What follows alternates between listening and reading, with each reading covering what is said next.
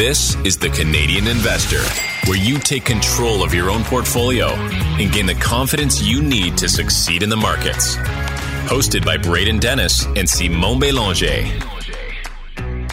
The Canadian Investor Podcast. My name is Braden Dennis, as always joined by the mythical Simon Bélanger. Simon, I'm going off the board here with this first segment. Like, I can already picture your face grinning while I'm going off on this tangent. Hey, let's do it. I mean, yeah, it's going to be interesting. I saw the notes. You don't even know. You have no idea what I'm going out hot with here. Go for it. Right, it's going to be good. Mm-hmm. Okay. So this is a prelude to a interview I did with Dave Ahern from the Investing for Beginners podcast. The guys over there and us, we like to collude, share each other's audience, and they're also just dope guys. So it's good to hang out with them every once in a while. So I did an interview with them. That's going to come on later for the show. Dave and I talked a lot about portfolio construction, how to find new ideas, decision paralysis, these kinds of, how do I structure a portfolio when there's so many good ideas out there, and just how to overcome that, really. And I think that it's an important discussion. Before that, kind of tied together, maybe a bit of a stretch, I'm going to talk about gravity and portfolio concentration. Okay, Simon. So a regular human, not me, because I'm just, you and I are athletic specimens. So it's just not us. But the average human can jump 0.45 meters. So like 45 centimeters on Earth. Okay. That's the average human. And again, of course, you and I, like box jump specialists, are going to be higher than that. On Jupiter, the average human can jump 17 centimeters, so 0.17 meters, okay? Obviously, more gravity, you're kind of just like, you're not going to get off the ground, right? Mars, less gravity, you can jump, the average human can jump 1.18 meters, all right? Now, if you go to some really small moons out there in the solar system, Miranda, which is a moon from Uranus. How do you not love the name of that one? 57 meters you can jump. Okay? You can jump 57 meters on this moon from Uranus. Okay? Phobos, which is a Mars moon. Things get out of hand here. If you were to just do a normal jump, you would launch yourself 773 meters off the surface of that moon. Obviously, because it's just very little gravity. The actual moon is very small. There's not a lot keeping you grounded. Okay? This is the way I jump in if you want. So now, before we continue on the Canadian Science Investor, is there an investing concept here, Braden? I'm going in a roundabout way here. This is the way I think about portfolio construction, okay? Gravity and portfolio construction of the different sizes of masses that are out in the solar system, okay? Really, really small positions have really, really wide outcomes, okay? So if I am looking at Phobos, this moon of Mars, if I lift off, I'm going to go 773 meters in the air. I have very little confidence on where I'm going to land. Do you see what I'm saying? Like, there is a huge wide range of outcomes for where I would land on the surface of that moon. It's just very unknown. And I need to position that as a very small position if I'm going to have exposure, because the outcomes are wide. It could be a slam dunk. It could not go so well. So I want that to be very small, just as its mass is and how its gravity is going to affect my portfolio. If I'm doing the same on Earth, I already know what Earth is like. I jump up and I jump up the same height I do every time on Earth. I'm familiar with it. I know what the business does. I understand how it makes money very well. I understand their competitive advantages. I know who runs the company, like the C-suite, the CEO, potentially the founder. I know all of those things. I know their margin profile. I know their growth. I know the risks ahead of them. It's familiar. I'm more comfortable having that as a really large position. As you know, personally, 5 names make up 60% of my portfolio. I'm comfortable with them. I own a stock today that is up 32%, named The Trade Desk. Okay? The Trade Desk is up 32% today. And it has been a roller coaster of volatility. I have it the smallest, or one of the smallest positions in my portfolio, because there are still a lot of unknowns in the ad tech space. That is my Phobos. That is my 773 meters of variance, and I'm going to position it accordingly. What do you think, Zemo? What do you think? You went pretty far to dig out that one. I'll just say that. And I mean, we've talked about portfolio allocation before, and that's one thing I've kind of been pretty steadfast on for the stocks I own. I tend to own very kind of stable, good businesses that compound over time. They won't blow you out of the water in terms of growth every year, but they'll be steadily growing and just increasing. Obviously, there's going to be some volatility, but when you have a big position, you don't want something that's like super high risk, because that can really impact in either a positive or really terrible way your portfolio. So I want to avoid that. I think you too, right? You want to have your largest holdings, have really solid holdings that you know well. For me, my biggest holdings, whether you want to put them together or separate, it's Brookfield Infrastructure Partners and Renewable Partners. And if you look at their returns over time, they've been extremely good in terms of total returns.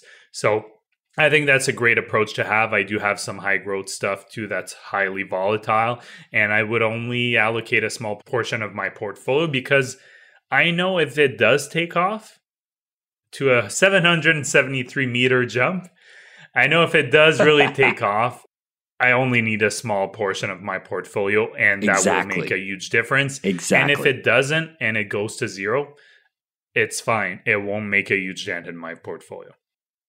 Exactly. This is the comparison and analogy I have between gravity and conviction, right? The way you're saying that how you run your portfolio and the same way I run my portfolio is portfolio allocation is a direct derivative to my conviction in it. I think that that's a good way to go. Without further delay, let's go over to my interview here I did with Dave Ahern. I think there's lots to learn here. I appreciated Dave's authenticity in his learnings. He's an investor full time now, and he still has these internal discussions with himself and figuring out how to find new ideas and which rabbit hole to go down next. He has some really authentic discussions. I think you're going to like it. Here's my discussion with Dave. TCI podcast listeners, we have yet again another wonderful interview. Today I'm joined by Dave Ahern of the Investing for Beginners podcast. Dave, this is crazy. Usually it's the three amigos. Today it's just us hashing it out. I'm pumped. What's going on, man? I know. It's weird, isn't it? Like, where's Andrew? Where's Simone? This is like, alternate universe kind of thing. Yeah, it's just us, and I'm pumped because we can discuss our love for payments, and then we can talk about what you and I are just talking about offline, which is how to find like new idea generation. Which rabbit hole do I go down next? I've been so engulfed in payments. There's so many good ideas out there. How do I really disseminate what works, what doesn't? 'Cause one of the biggest problems with this game is decision paralysis, right? Yeah. Like it's very difficult. Yeah, it is. And the other challenge is the more information that you have access to, the more decision paralysis there comes. And we've talked a lot about your platform, and it's awesome, but it also leads to, oh gosh, I have even more access to information, and now it's like even more paralysis. Like so it's definitely something that I'm struggling to overcome. I'm not going to lie.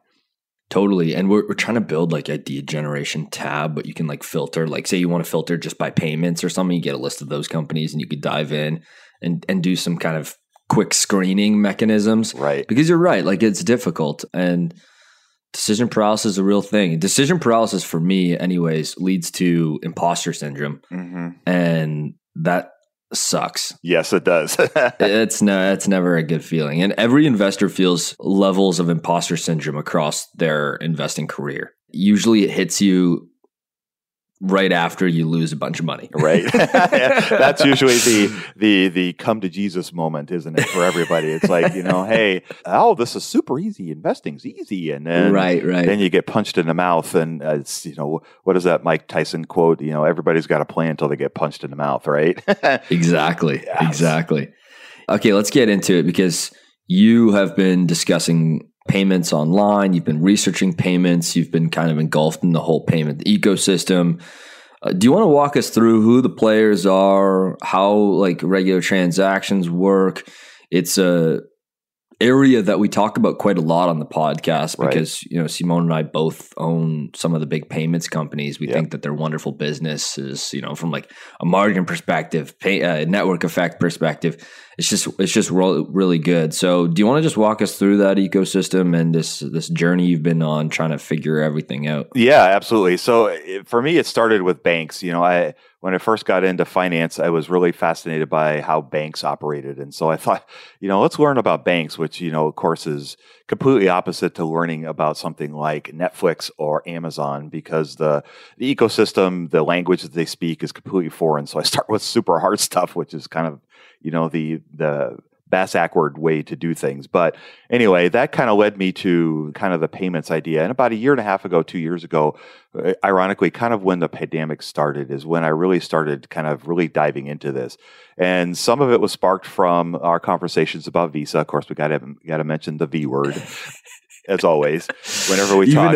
Even if it's not the three amigos, we're still talking Visa. And so it kind of started with that, trying to figure out, honestly, how Visa works and how the company makes money. And it just fascinated me. And I'll admit, when I first started looking at it, it didn't make sense.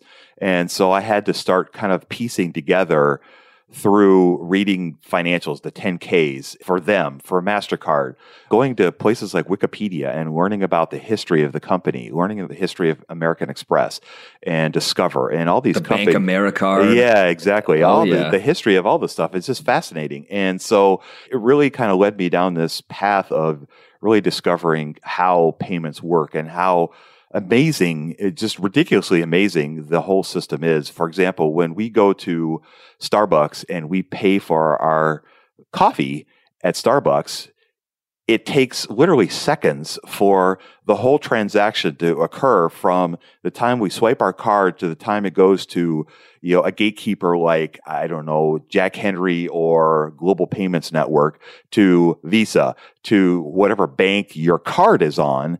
And then back again through that system to being accepted at Starbucks, and we get our drink and we go on our way. And it literally takes nanoseconds for all this to happen. And the fact that none of this is, these companies are not right next door to each other. These are multi-geographical located companies, and all this is occurring sometimes locally, sometimes cross-border. There's just so much to it. And kind of the basic, flow of the system, if you will, just generically, is when we present our card as a payment, whether it's a debit card or a credit card, it goes through a processor that the business uses. In some cases, all these terms can be interchangeable, and I'm not going to bore everybody with all the technical details, but it basically, the processor allows the company like a Starbucks or your local coffee shop to process the payment. And then that payment goes through Visa as the toll keeper or MasterCard, depending on what little icon is on the company's card. They're the toll master that makes sure that security, that everything is legit coming from the processor, which comes from the merchant.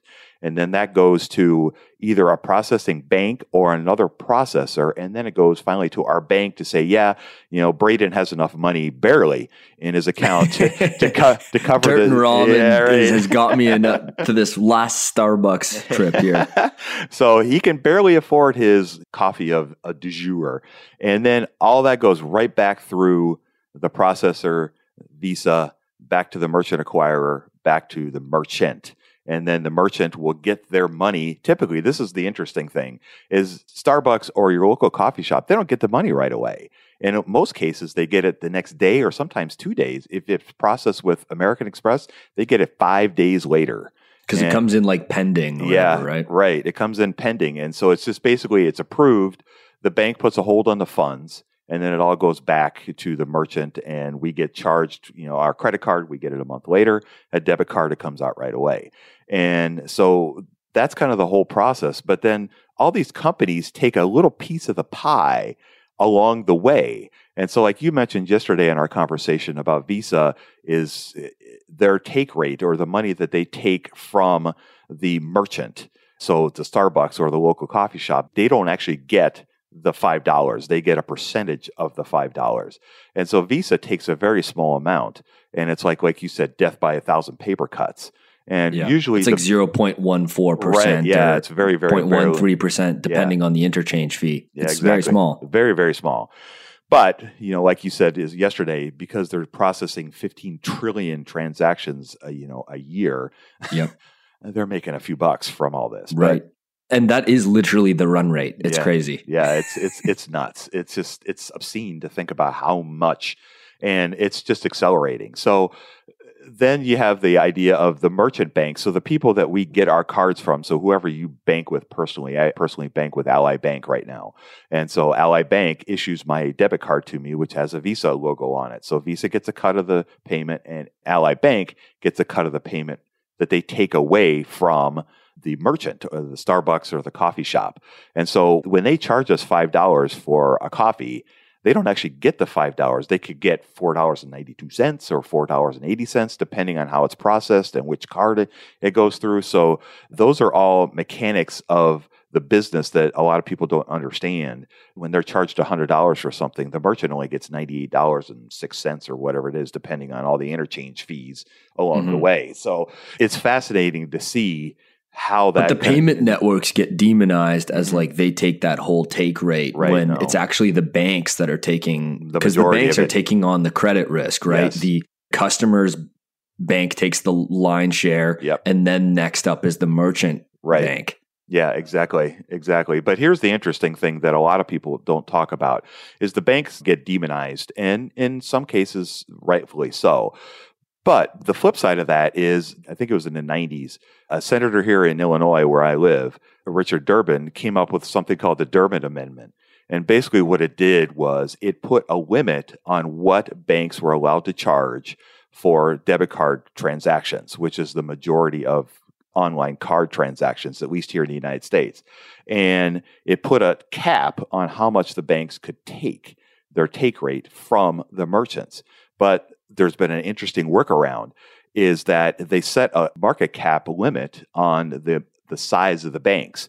So all these fintechs that have risen huge over the last couple of years, in particular companies like Block, Square, PayPal, the list goes on and on and on. All those companies, because they don't have actual banks, they work through another bank because they don't have a banking license. Perfect example is Block. They don't have a banking license. Well, they're getting one now, but they operate in partner with another bank, and that bank has lower assets than a company like Wells Fargo, so they don't fall under that cap. So they can charge whatever they want for merchants. So when banks get demonized for how much money they're taking, Block is actually taking more money from the merchant than Bank of America is. And so, like Stripe, for instance, is taking more too. Yeah, exactly. Yeah. Same kind of idea. So all these, I'm giving them more money than I'd like to every year. That's for sure. Yeah, exactly. So it's undoubtedly a great business, but that is this loophole in the Durbin Amendment is allowing a lot of these fintechs to take higher rates. All the buy now, pay later junk that's out there, they have huge take rates, and it's all allowed because of this Durbin Amendment. I was reading something Jamie Dimon said a few months ago. He said, nobody's going to feel sorry for us. And they shouldn't, because we have all these assets and all these resources, and we can compete with these fintechs, and it's up to us to figure out how to do it. But he said it gives them an unfair playing advantage, for a company like Stripe. That's a perfect example. They have an unfair advantage because they can charge whatever they want. So their economics are going to be far better. Their EBITDA margins, for example, are rough pushing 45, 50%. I know Adyen's are over 60, 65%. So these are huge margins for companies. And that's a lot of profitability. And that's why it's become so profitable and so popular over the last 2 years. The amount of money, the amount of VC money, the venture capital money that's gone into fintechs is skyrocketed because there's so much money to be made because of this Durbin Amendment loophole. And it's just fascinating to me. I just learned something because I had no idea. Yeah. Quick side note. You can tell we have a Canadian and an American on the call because I call it Visa and you call it Visa. Yeah.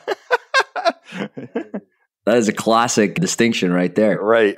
Okay, that's quite fascinating. And the gears are spinning for me right now. And that's one thing I just didn't know. And if you look at these fintechs like Stripe and everything, the unit economics are actually just so incredible. I think that that's really kind of common across the entire ecosystem. It's like everyone's making crazy margins.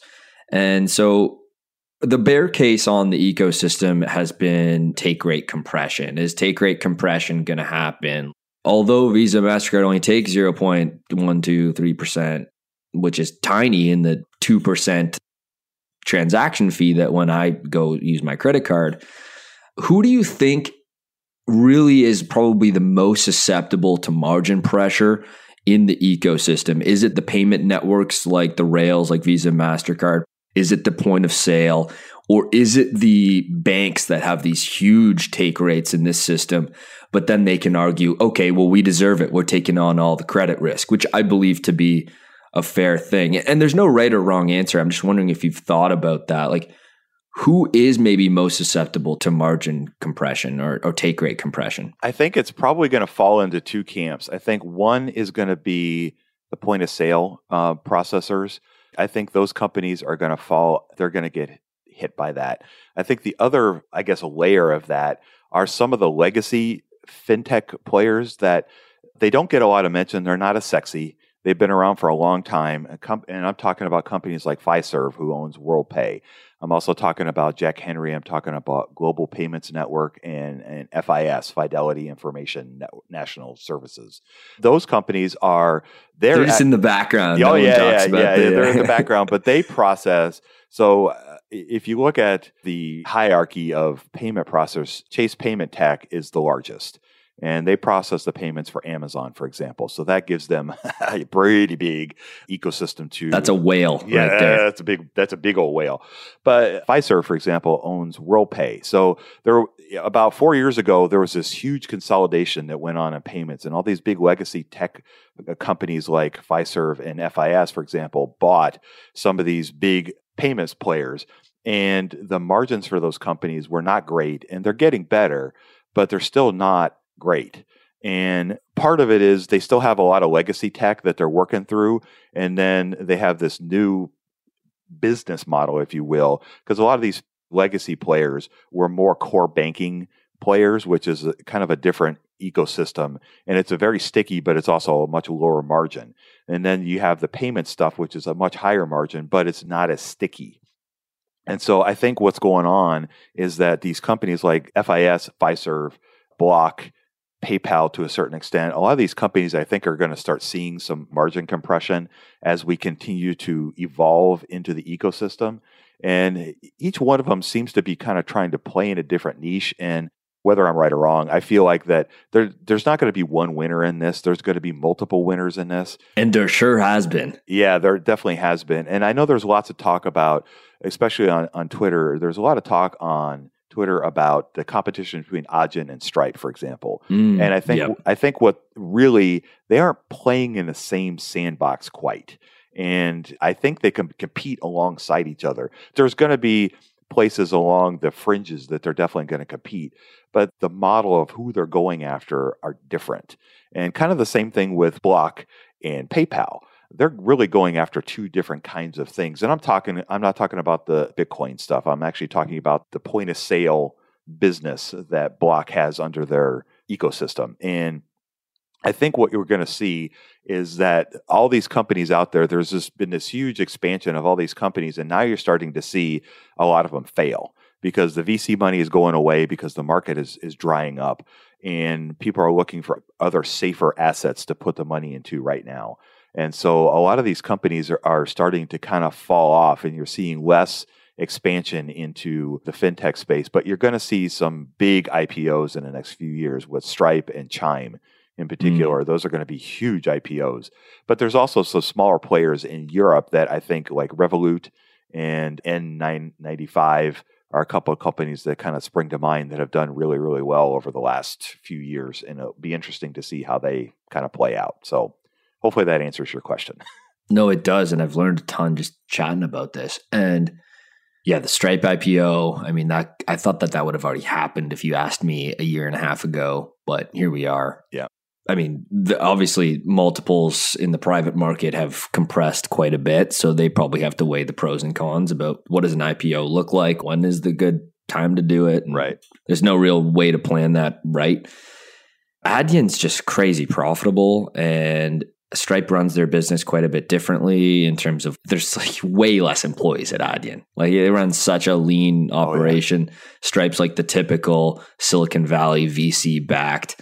Adyen's more like the bootstrapped, more lean, highly profitable type name.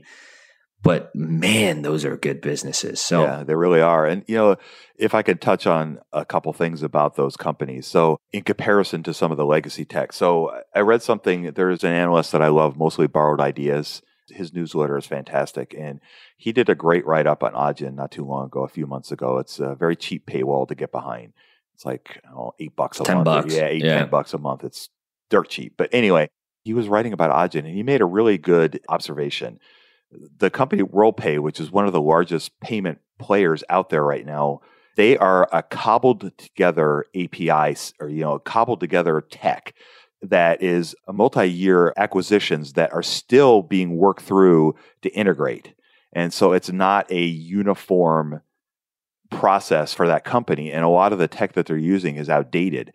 And when you compare that to something like Stripe, which is a very, very simple API, and when you compare it with Adyen, which has not done a single acquisition since they were founded, and they have a very simple API as well, and they're expanding on that, but it's all very uniform. And so the integration when they go to a new company is very, very seamless. And it's the same thing with Stripe. And so that allows them to acquire business much, much easier than it does for a company like WorldPay because of some of the struggles they have with their tech. And so it's just kind of an interesting business model and how they're kind of approaching it from different angles.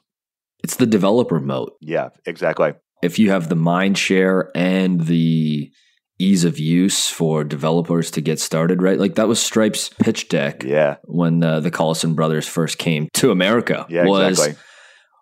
Integrate payments, start collecting payments online with one line of code. Mm-hmm. Yep. And that has been the $1 billion idea, maybe I guess $100 billion idea in their latest fundraise.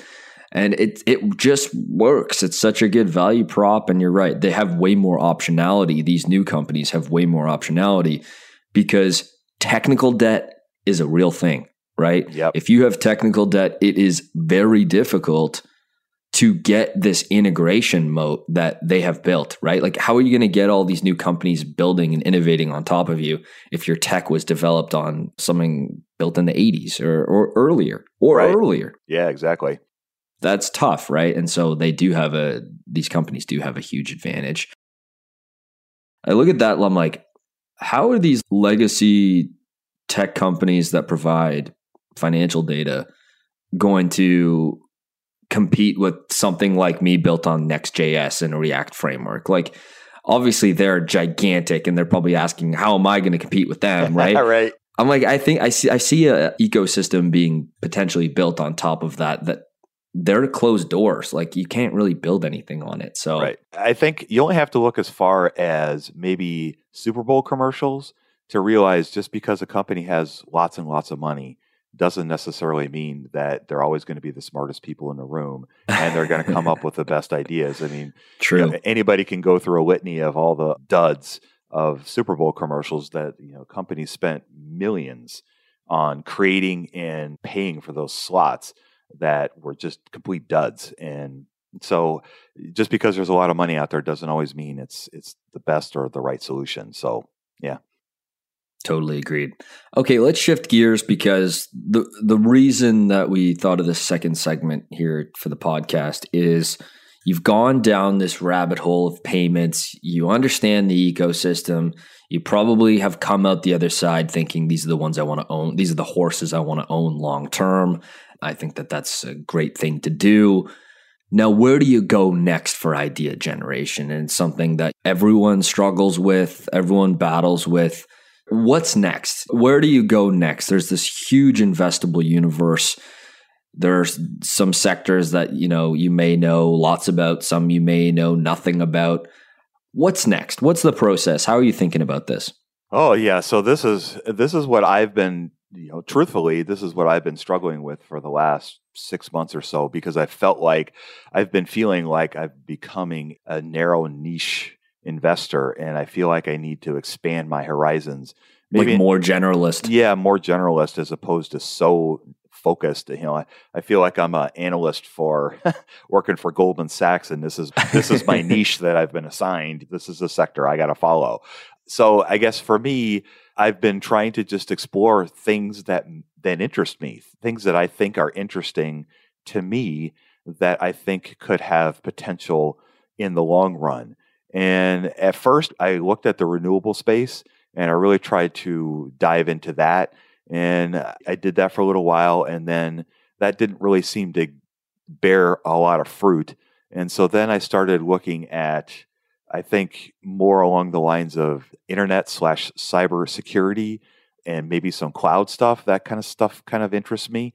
But when I think about some of the tech of that, it overwhelms me. And when I think about something like cybersecurity or something along those lines, I know nothing about coding. I know nothing about programming. And so that lack of technical knowledge gives me a lot of the imposter syndrome. Like, if I don't understand this, how the heck am I ever going to understand how a company like CrowdStrike or Cloudflare is actually going to perform and could perform if I don't understand the tech? And so it's a struggle of imposter syndrome, rearing its, big ugly head, and then me trying to figure out how can I overcome that. I guess it's a lot of things. So in my lifetime, I've been fascinated by a multitude of things: payments, Roman history, music, wine, Civil War history in America, all these things. And basically what I do is I just try to immerse myself in those ecosystems. And that's what I did with payments. And that's what I do with banks. And that's what I'm going to try to do with the next thing that I cover. And that includes spending time on Twitter trying to find the people to follow that can help teach me stuff, reaching out to them and asking them for suggestions. Hey, I really like your stuff. Where do you suggest I go to learn more about this kind of thing? Because there's a wealth of knowledge out there, and there's a lot of people that are sometimes willing to share it with you and help you improve. I listen to podcasts, I watch YouTube videos, I read the 10Ks, and then another little hidden trick is I go to the proxy statement of that company. Let's say, for example, I'm looking at CrowdStrike. I would go to their proxy and look in their proxy because they're going to list all the companies that they feel like are competitors, because that's who they base their management compensation on, is how they're doing compared to their competitors. And so in there, you can find 10 to 20 names sometimes of other companies that could lead you down other paths to learn more about those particular companies. It's not easy, and sometimes it's a slog to read through some of those 10Ks, but it's what you have to do, I feel, to start kind of getting an understanding of the ecosystem, because it gives you a broader range of, it's not just this company, but it's all these other companies and kind of how they're interconnecting and competing and things like that. So that's kind of what I've been doing. I'm curious, how do you approach this kind of idea? I think that your approach is smart. You're thinking like, okay, what's a good secular trend what's a good secular tailwind I can get behind, and who are the highest quality names, and how can I gain the conviction in those high quality names to potentially get long them or write about them or start learning, basically, is how I'm hearing that. Yeah. I think that's pretty smart. I mean, when I think of, what I do is I come up with like, what are the best businesses in the world? And I have literally a spreadsheet that I track. And I think I track like 85 names on there. I just try to know a little bit about each one. And I'm never going to be the Credit Suisse analyst that has the deep unbelievable understanding of 1 to 5 companies. Like, I think that that's cool, but it doesn't scratch the itch of learning about different businesses for me. And I think that you're probably the same. And so among that list, I'll just do some work. And I think that Selfishly Stratosphere has helped me with that a lot too, right? Because myself or Adrian are writing about these companies. If you do a write-up on a company, you go from 0 to like an 8. Yeah, exactly. That last 9 and 10 will take a while, but you literally go from 0 to an 8. Like, what does the business do? Yeah. How does the tech work if that's the type of company? Who are the players? How do they make money? Right? Like just simple stuff like that. A lot of it's not apparent from an outside view. Like payments is a perfect example. Right. You're looking at it and you're like, Visa lends me money. It's like, no, they don't lend you money. They're not a they credit never card have. company. No. They have never lended money. They're just the technology that facilitates payments. The banks are the ones lending the money.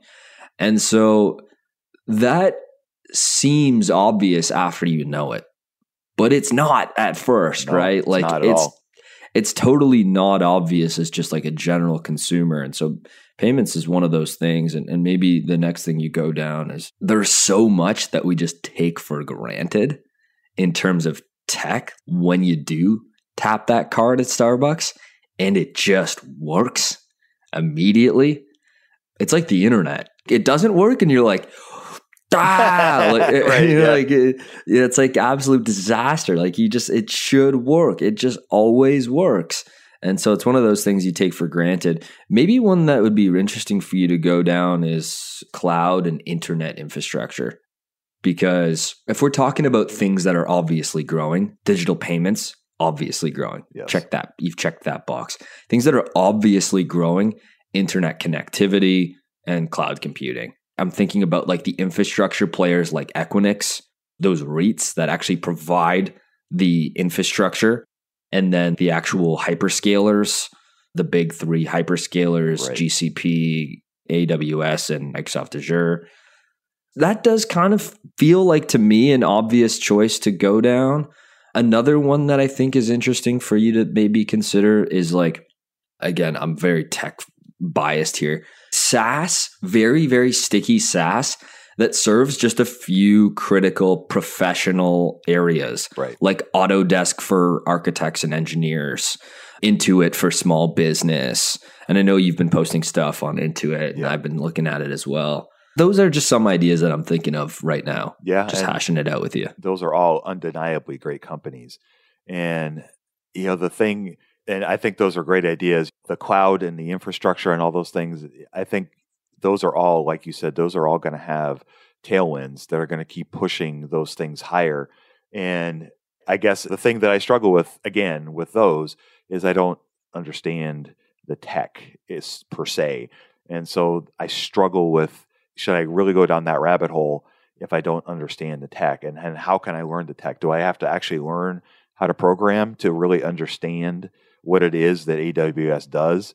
And I know that I use AWS products because if I log into Netflix, isn't that who hosts Netflix is AWS. Yep. So I know I'm using it in the background. I just don't necessarily understand the ecosystem. So then I kind of struggle with that. A company like Intuit, for example, I used QuickBooks in my past life. I've used TurboTax off and on for the last 20 years to file my taxes. So I'm unfortunately very intimately familiar with their tax stuff. So it's something that I use. So I understand, in essence, how the business works. And it is very sticky. I agree with you that something like that. And I'm not in the architect space, but I know you've talked a lot about Autodesk, and I know that is in the architect space. It's taught in school, for Christ's sake. So it's of course it's going to be this super sticky. De facto. Yeah, super sticky. It's kind of like TurboTax and QuickBooks. QuickBooks is taught in accounting. Accountants are taught how to use in school. Yep. I mean, that's just another moat that gives into it. It's just totally, it's just crazy. But there's all that. But then the thing that I bump up against, and that's why I kind of abandoned the whole renewable thing, is for me, price becomes an issue. It's not the actual dollar amount. It's in renewable power. Yeah, the value. That's kind of where I bump up against a company that I've really become interested in. Canadians will love this, is Brookfield Asset Management. I've been talking to your analyst, Adrian. What's that? What's Brookfield Asset? I've never heard of it. BAM. Never heard of it? Never heard of it. Yeah, right. There's like two triggering words for Canadians. BAM is one, and Constellation Software. It's like catnip for Canadians. If you say either one of those words, it's like, yeah. Oh my God, it's so true. So it's funny, but I've been trying to learn more about that company in particular, but I don't necessarily understand the organizational structure and how it all interconnects. Did you see the graphic I made for Brookfield? Oh yeah, no, that's pretty helpful to get. It just shows like the subsidiaries and how much each piece is owned by the mothership of Brookfield Asset Management. Yeah, and I understand that, and I get all that, but I don't necessarily understand the connection of the financials of Brookfield Energy, BEPC, how that connects to BAM, and I don't understand that connection of quite that. So that's what I'm still trying to work through. But no one does. It's probably one of the biggest it's one of the biggest black box of any public equities that exist, especially because there's no real look through on yet. There's no real look through yet on the asset management earnings. Right. But they're spinning that out, right? It's like it is truly one of the hardest companies to value on a sum of parts. Yes, it's really difficult. Yeah, and my God, it's such a good management team. And Bruce Flatt is ridiculous, and he's really been responsible. I read a brief history of the company, and he's really the one responsible for driving what everybody knows as Brookfield Asset Management today. I didn't know this, but it started out as a Brazilian company, which explains their Brazilian connection. And I was like, wow, that's fascinating. I had no idea that this started in Brazil all those years ago. So it's a fascinating company. But the renewable energy for me was I just had a really hard time finding a company that had growth prospects. Well, there was a lot of growth prospects, but so many of them were unprofitable, and I didn't see profitability on the near horizon. And so that made me struggle mightily with that, particularly with the solar companies. In particular, brutal margins. Yeah, brutal margins, especially in the manufacturing and production side. Yeah, just absolutely brutal.